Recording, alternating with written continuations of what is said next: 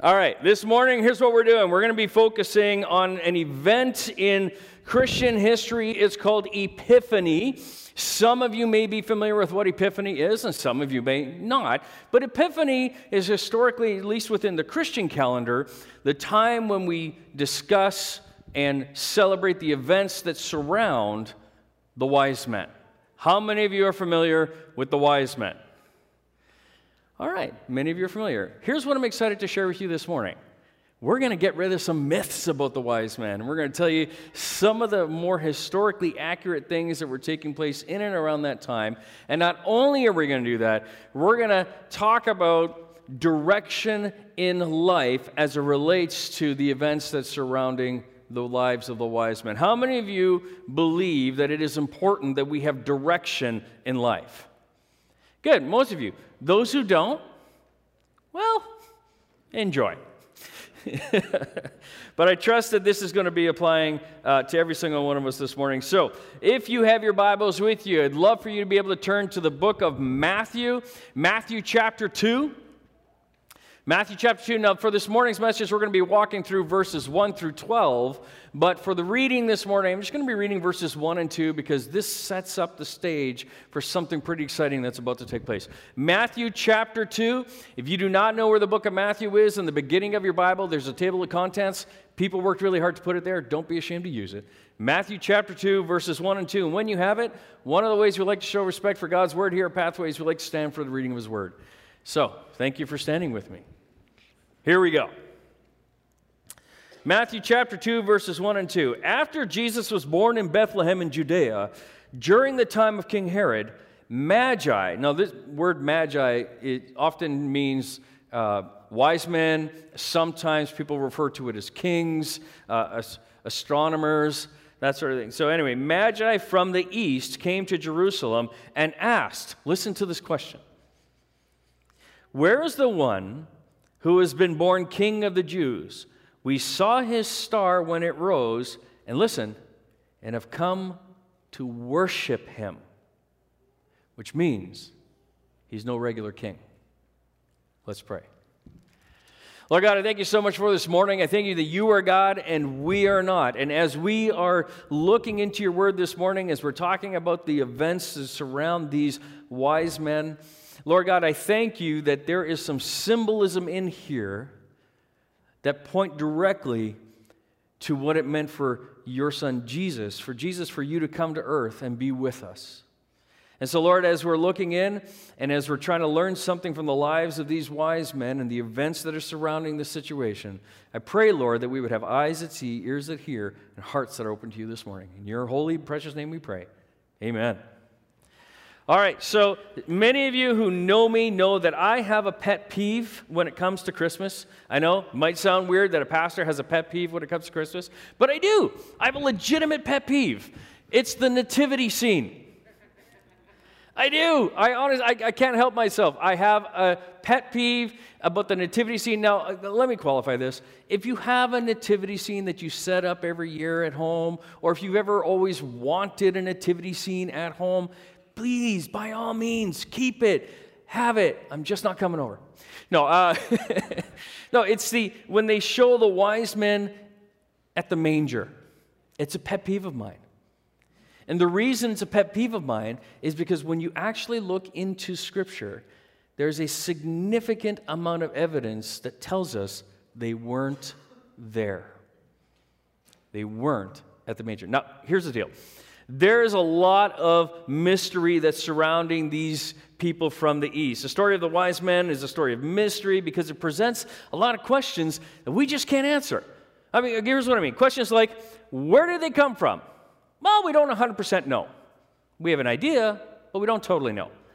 How many were there? Okay, how many wise men were there? What's that? 3. How many of you say 3? Raise your hand if you believe there's 3 wise men. Yeah, some of you are going, you just don't want to raise your hand because you don't want to get the smackdown. That's what it is. All right, so it's believed that there were about 3 wise men, right? But we're not actually sure as to how many wise men there were. And how did they know to follow the star?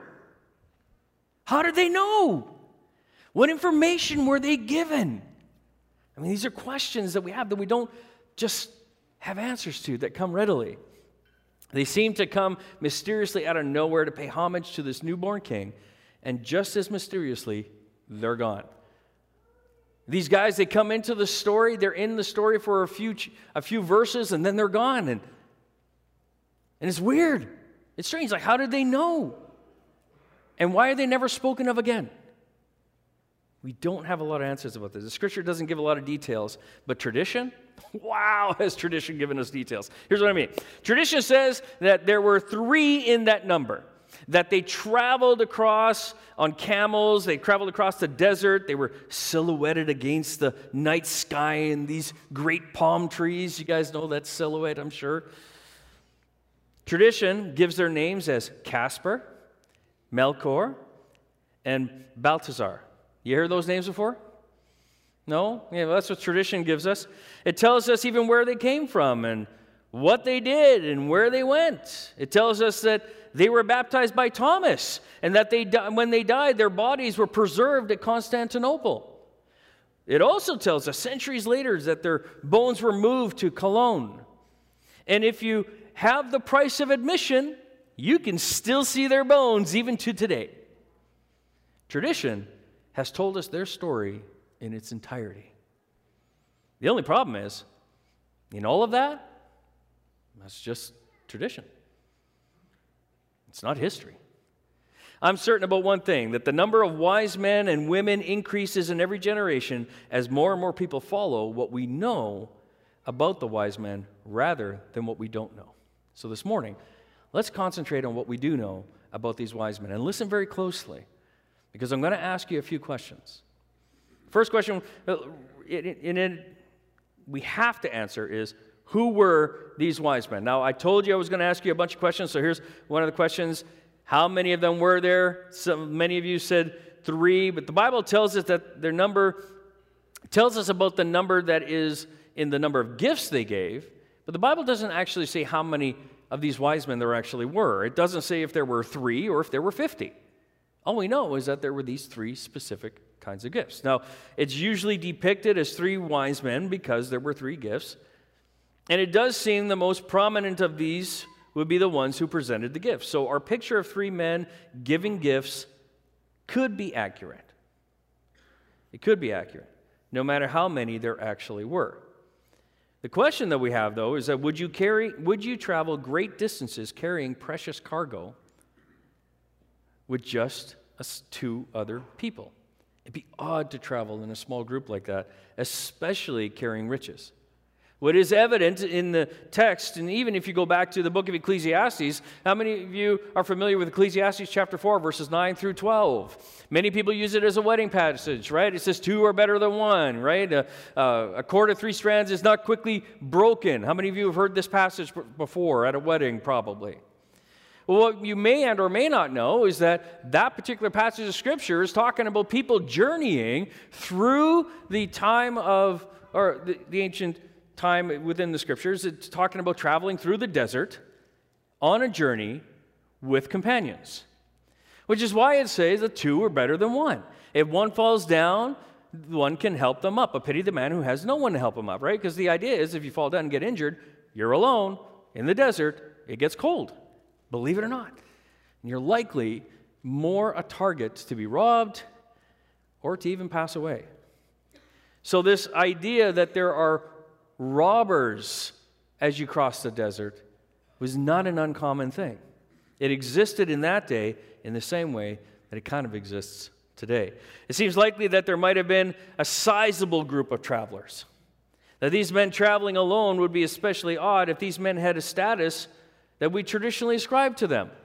If these were these high prominent people, they've likely got people coming with them. Why? Because high prominent people don't carry things. They have servants for that. That's what it was in that day. And this brings us, of course, to the next question. So were there likely 3? It's possible that 3 people potentially presented the gifts, but it's unlikely there were only 3 travelers. So the question is, were they kings? Well, now let's look into history. There's a gentleman by the name of Tertullian. He's a historian, lived from 160 to 225 AD. And he told us about the Magi And he says that they would have been considered kings. And they would fulfill then the prophecy concerning the kings. It says, "And to him shall be given the gold of Arabia. And again, the kings of the Arabs and Saba shall bring him gifts." This is taken from Tertullian, Part 1, 291, Ante-Nicene Fathers. I agree with Tertullian that they probably were powerful as kings in their own country. I'd also like to point out that they were not kings as you and I would consider kings, in that each was a ruler of their own country. Verse 12 says this, "And having been warned in a dream not to go back to Herod," listen, "they returned to their own country by another route." Not their own countries, not their own kingdoms, their own country, singular, by another route. Were they kings? Probably not official kings, but kingly enough that they fulfilled Old Testament prophecy. They may have been richer and more powerful than most kings. They had a lot of wealth. They had enough power that Herod himself did not have them killed on the spot for suggesting his replacement was born. See, one of the things you need to remember about Herod is that Herod killed his own family members because he didn't want them to take the throne from him. So if you've got these strangers that come to you and they say that a child, this new king, is born, he likely would have had him killed on the spot unless they were powerful enough that had he done so, there would have been a lot of consequences to follow. Anyone who opposed him, he killed. And so to come to Herod saying a new king is born is as dangerous as it gets. They have knowledge and revelation from God. By the time of Jesus' birth, it seems that the Magi would be a blanket word for prophets and seers and magicians and all who would fall into a category that dealt with the supernatural. The most likely place from where they came seems to be Babylon, but we can't even be sure of that. It does seem, though, that no matter how many there were, the most prominent would be the ones bestowing the gifts. And again, it goes back to our depiction of 3. So, what do they believe about Jesus? Because in verse 2, it tells us that they came to worship him. Now, that's unusual language. People don't come and worship kings. This is unusual language. So what do they believe about him? The bringing of gifts is important in ancient East when approaching a superior.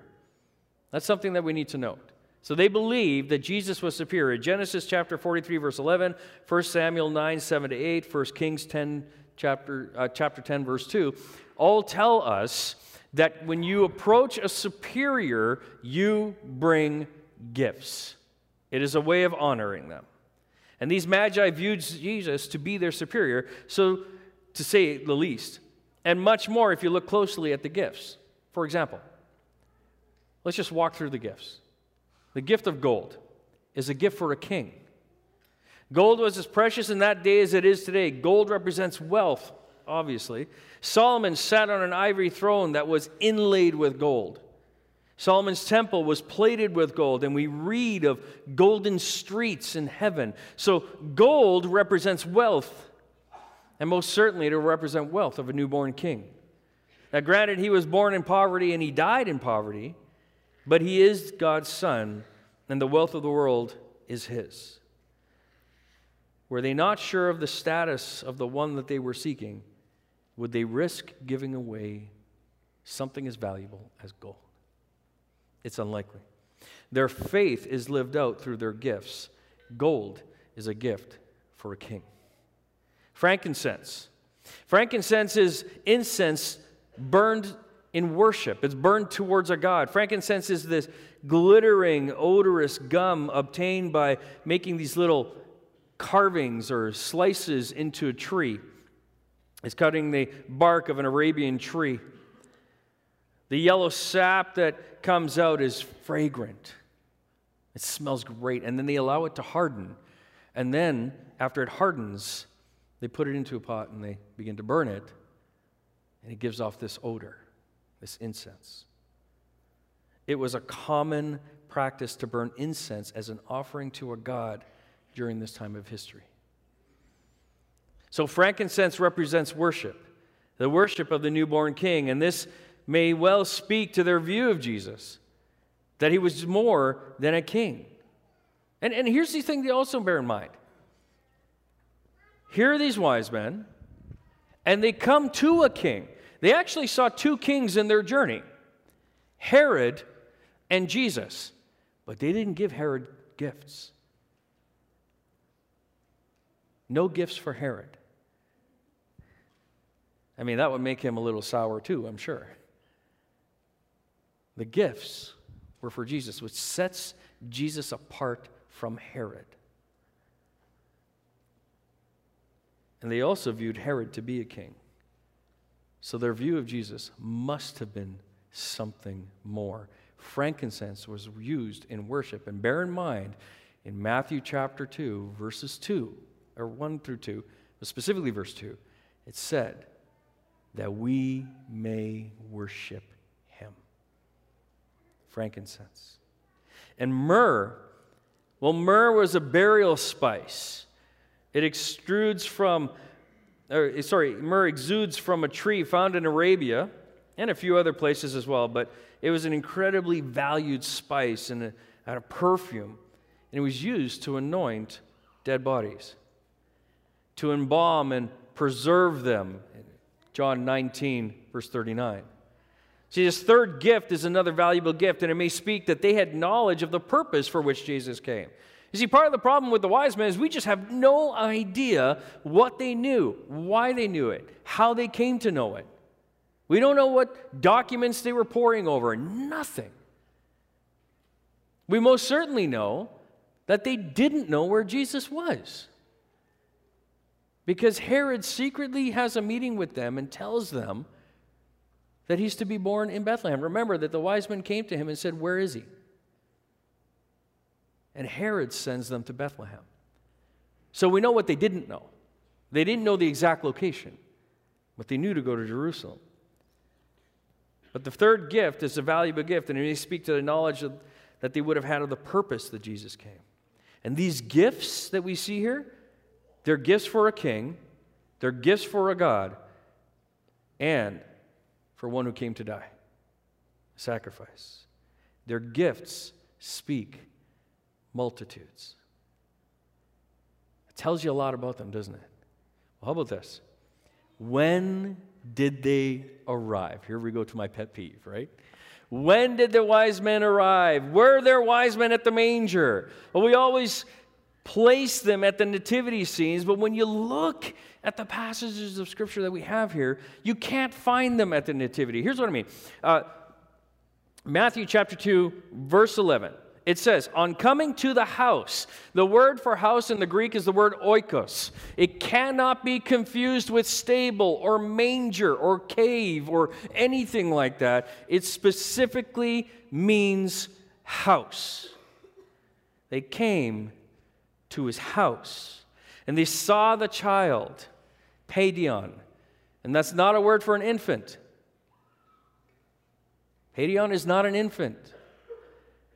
It is a child. So they came to a house where they saw a child, not to a stable where they saw a baby. And he was with his mother Mary, and they then bowed down, listen, and worshiped him. Then they opened their treasures and presented him with gifts of gold and of incense, frankincense, and myrrh. And the Scripture tells us that they came to a house, not a stable. In Luke 2:24, here's another example of how we can understand that it's unlikely, based on the gifts given, that the Magi were at the manger. Luke 2:24, we find that Jesus' parents offered 2 young pigeons at the temple as a sacrifice according to the law. The law was very specific. It should have been a ram, unless they were poor. According to Jewish law, a woman became ceremonially unclean on the birth of a child. On the 8th day, a male child was circumcised. This is Genesis 17:12. After which the mother was unclean an additional 33 days, Leviticus 12, 1-5. At the conclusion of this period, the mother offered a sacrifice, either a lamb or, if she was poor, 2 doves or 2 young pigeons. Leviticus 12, 6-8.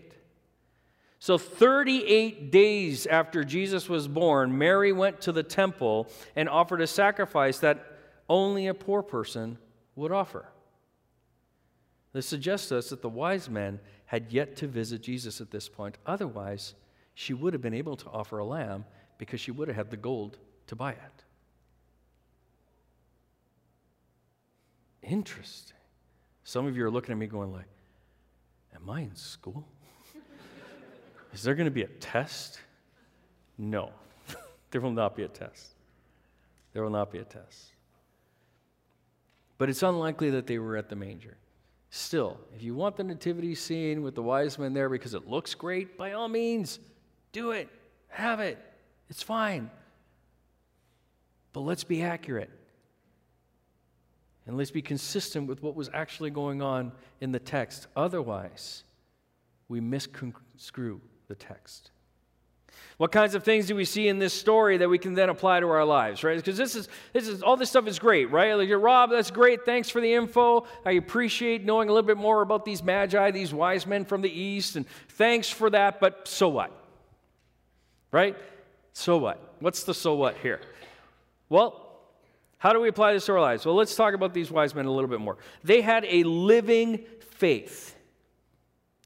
They had a living faith. There are wise men and women who still step out in true faith and follow Jesus today. A true faith always, listen, true faith always sends us on a journey in life. True faith always sends us on a journey in life. You want the evidence of that? Matthew 28. Matthew 28. Go, make disciples of all nations, baptizing them in the name of the Father, the Son, and the Holy Spirit, teaching them to obey everything that I have commanded you, and I will be with you always, even to the very end of the age. And again, in Acts, where Jesus says, and you will be my witnesses. True faith always sends us on a journey in life. Is God calling you to follow in a new special way? You see, they had a living faith. They saw a star, they followed it, and they worshiped the King. God rewarded their journey, and they worshiped the King of Kings. And in our world today, we still have Herods in our world. We still have leaders in this world that don't honor the Lord, that make it difficult for believers to honor the Lord. Here's an example. Since Prime Minister Narendra Modi came into power in 2014, India has risen from number 28 to number 10 on Open Doors World Watch List. It's an annual list that talks and measures 50 places around the world where it's hardest to follow Jesus. How many of you are familiar with Compassion Canada? You know, there's a child sponsorship programming. They've been kicked out of India. You know why? Because they're gospel-centered. And they choose to work through the local church to distribute their funds. And so because of that, the Prime Minister, who is he's what you would call a Hindu nationalist, wants nothing to do with any organizations that want to work with the church. So he kicked them out. And they're not the only ones, but he kicked them out. Under his leadership, Hindu nationalist attacks against Christians have risen. Believers are given fewer rights in some areas, and the government is frequently accused of turning a blind eye to brutal attacks against religious minorities like Christians. So yeah, we still have our Herods today.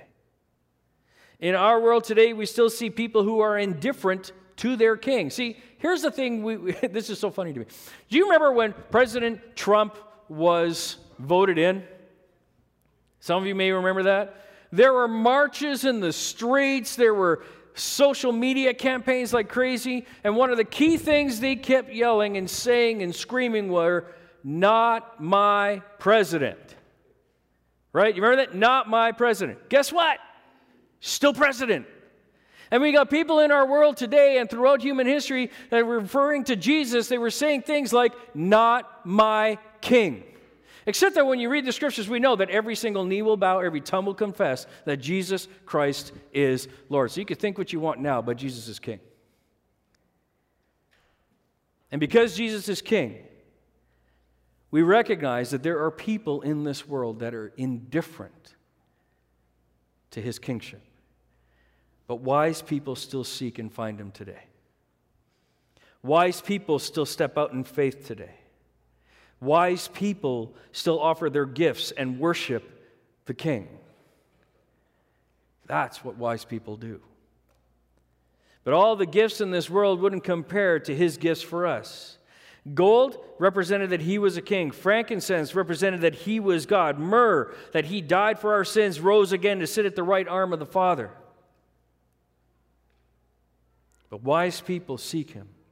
Wise people step out in faith today. Wise people still offer their gifts today. And one of the other things that we learn, which is really important about these wise men, is that after encountering Jesus, listen, they were given a dream. So we know that one of the means of knowledge that they were given came in the form of a dream. And I believe that that dream came in a similar way, like Joseph's dream, when he was contemplating about what to do with Mary as to whether or not to marry her. And the angel came to him, remember, in a dream and told him not to be afraid to take her as his wife. I believe it's something similar. I can't prove that, but I believe it's something similar. They had a dream. They went home a different way. Now, of course, this is speaking of physical direction, but doesn't it speak of a spiritual reality as well? When we seek the King, when we offer our gifts and worship the King, do we not always go home a different way? Verse 12. It tells us they departed for their own country by another way. Men who have come to worship Christ through the generations have always gone home another way. You can't go the same way after worshiping Jesus. You're just not the same again. Your direction is different. Here's some examples from Scripture. Acts chapter 9, verse 1 tells us of a guy by the name of Saul of Tarsus. So Saul of Tarsus was, as it says, breathing out fire and threatenings against the church. This is what it says about Saul of Tarsus. Breathing out fire and threatenings against the church. He was willing to kill Christians to preserve the purity of the Jewish religion. But one day, listen, one day he met Jesus. And he was never, ever to be the same again. He went a different way. Indecisive, cursing, hard-boiled fishermen, Peter, Andrew, James, and John, when they met Jesus, their lives were transformed. They were never the same again. They went a different way. And in this season that we're wrapping up of Christmas, now I know that many of you, it already feels like Christmas is done, and I get that. But in this season of wrapping up Christmas time, we think of the wise men, and they were wise, but not in the way the world thinks. They were wise men because they were willing to follow wherever God led. They were wiser than the men of the world. They worshiped Christ. They gave their gifts, and they went home a different way. They went home a different way.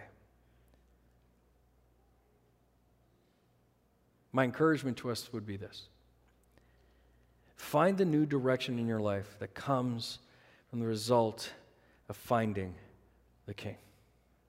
I know that there are many people in this region and maybe even in this room that feel far away from God. That you're here and you come potentially on a semi or even a regular basis, and your desire is to feel the presence of God in your life again. You are seeking Him. Let me encourage you with the words that we hear from the Lord Himself.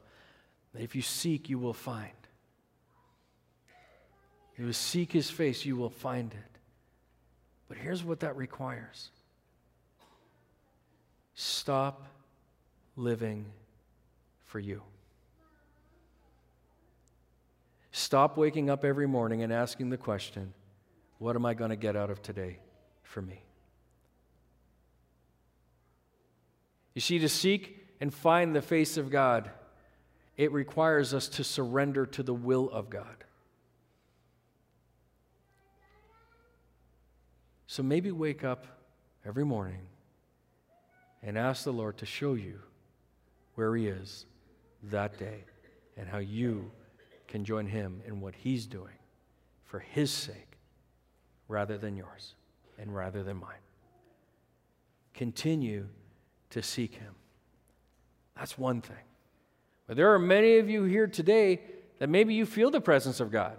And maybe your time with the Lord, you're praying and you're having this enjoyable relationship with God, but to some extent, you're kind of sitting back wondering, okay, Lord, what's next? I've been doing this for so long, and we have a decent relationship, but what's my next? What do I do? And let me offer this to you in terms of what we learned from the wise men. See, because the wise men sought the Lord, and they found Him, and they worshiped Him. You catch that? You find and you worship. That's what takes place when you seek the face of the Lord. We find Him, we worship Him, and we're never the same after that. But the other thing that takes place here is this, is that we see from the story of these wise men is that they stepped out in faith. Let's be honest.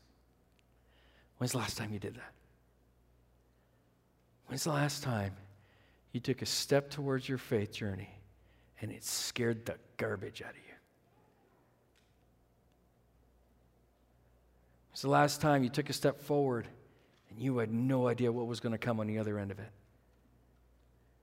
I know that we have planners in this room, and you plan every detail of your life. And if you're like me, you've got your life kind of on this phone, right? It's got all the details of all the appointments and all that kind of stuff that you're going to have. When's the last time you just kind of did this and say, okay, Lord, what do you got for me? And whatever it is, I'm going to step into it and not know what was coming on the other side. When's the last time you had an experience like Abram where the Lord comes to him and says, come and go to the place that I will show you, without asking for the GPS location? See, because we're a people who need to know, aren't we? All right, God, I'm going to step out in faith. You bet. Absolutely. What are we doing? When are we doing it? How long will we be there? When will we be back? How much will it cost me? All right. Once we learn all that, then, Lord, I'm going to go and evaluate it, and I'll come back to you, after I've prayed about it. Step out in faith.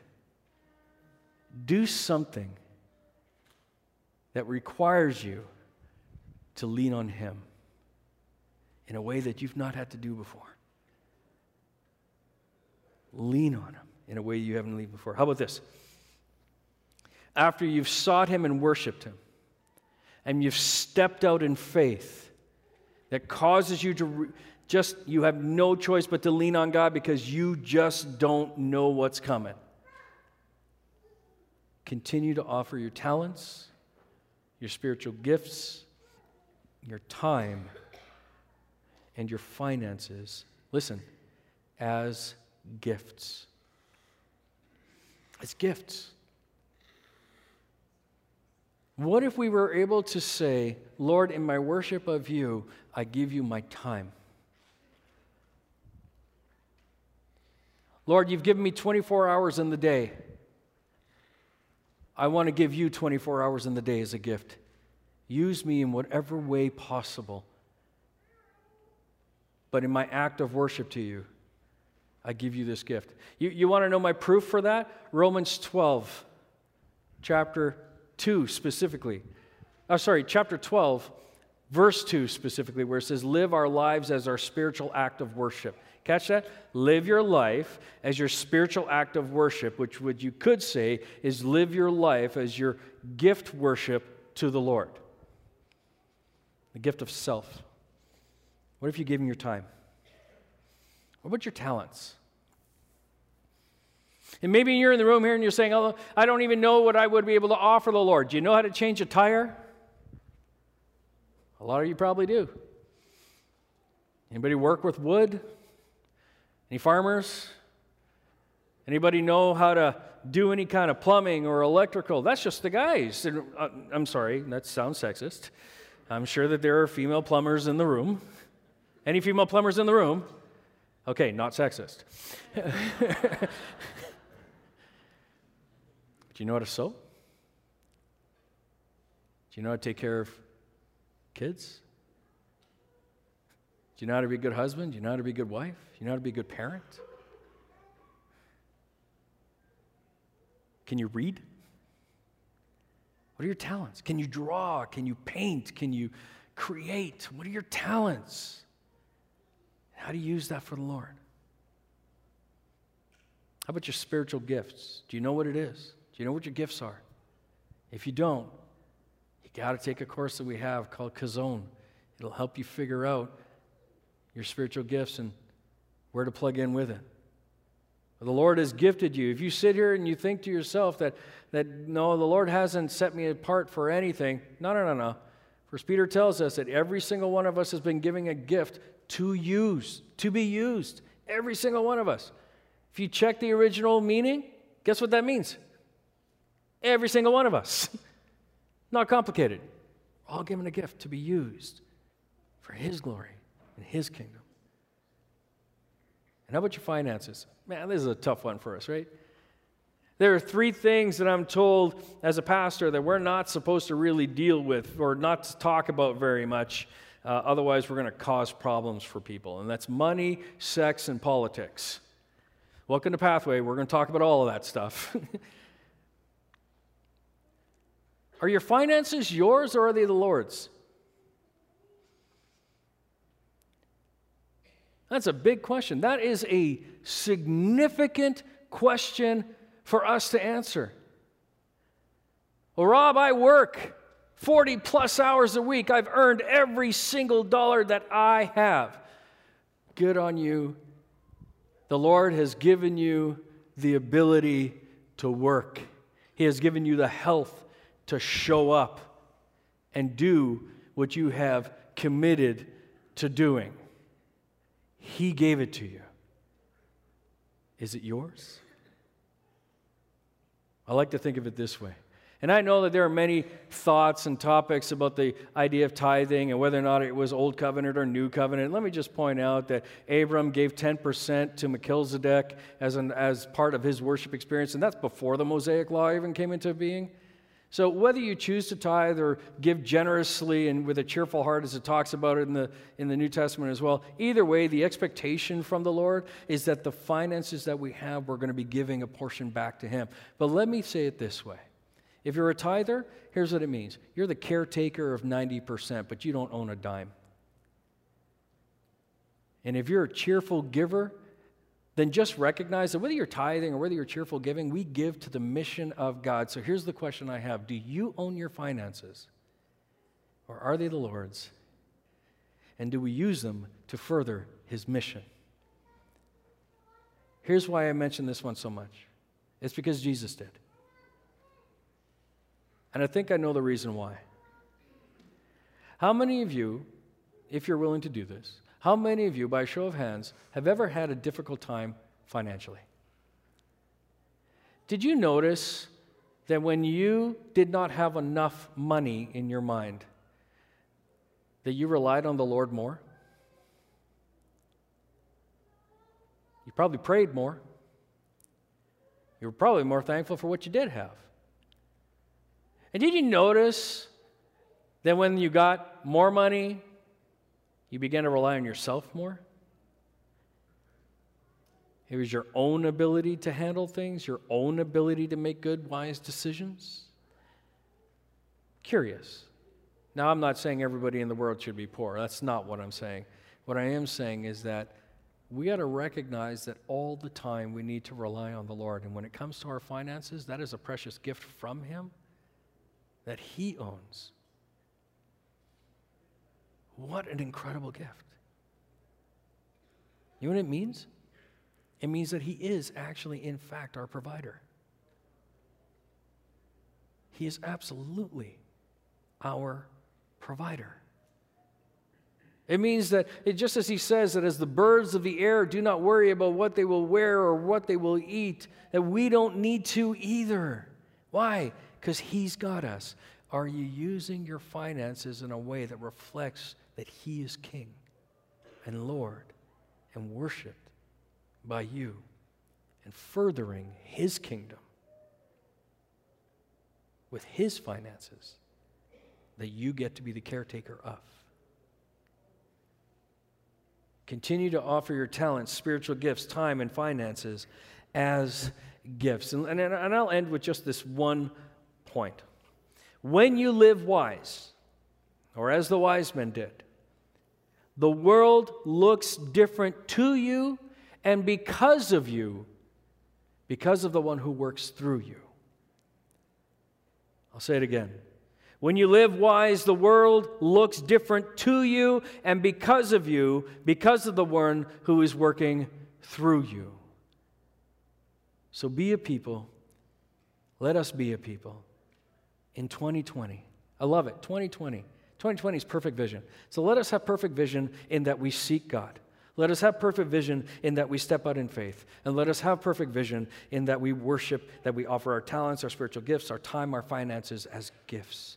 Because when we live wise, the world looks different to us. The world is different because of us, because of the one who works through us. Be wise and walk a new direction. Let's pray together. And as we pray, I'm going to invite the worship team to come forward and our prayer team to come forward. I know that there are a lot of people who need to commit to a lot of different things. And this morning, maybe you need to commit yourself to seeking Him more. Then why don't you come and receive prayer for that? Maybe you're here this morning and you need to take a step of faith and you're just not sure what it is. Then come and receive prayer for that. And maybe you just need the courage and the strength to be able to walk into the idea of offering your talents, your gifts, your time, and your finances as gifts to the Lord. Why don't you come and receive prayer for that? I want to pray with you. We're a community of people. We are the church. We are the ecclesia. We are the fellowship of believers. Ooh, that's nice. The people of the way, as we used to be called. Let's do this together. Let's pray together towards these things. While the worship team is leading us, I'm going to invite you to come forward and get prayed for. Let's pray together. Lord God, I thank you so much for this morning, and I thank you, Jesus, that even as we look into this strange story of these wise men, these men of the East, I thank you, Lord, that you have given us evidence in the Scripture to understand certain things about the context, but more importantly, that we understand that the gold was for a king, that the frankincense was the worship of a god, and that the myrrh was the representation of the fact that this king, this God, would die on our behalf and sit at your right hand, interceding on our behalf. Would you help us to be a people who seek you? Would you help us to be a people who step out in faith and live our lives as our spiritual act of worship, as gifts in every way to you? In your holy and precious name, amen.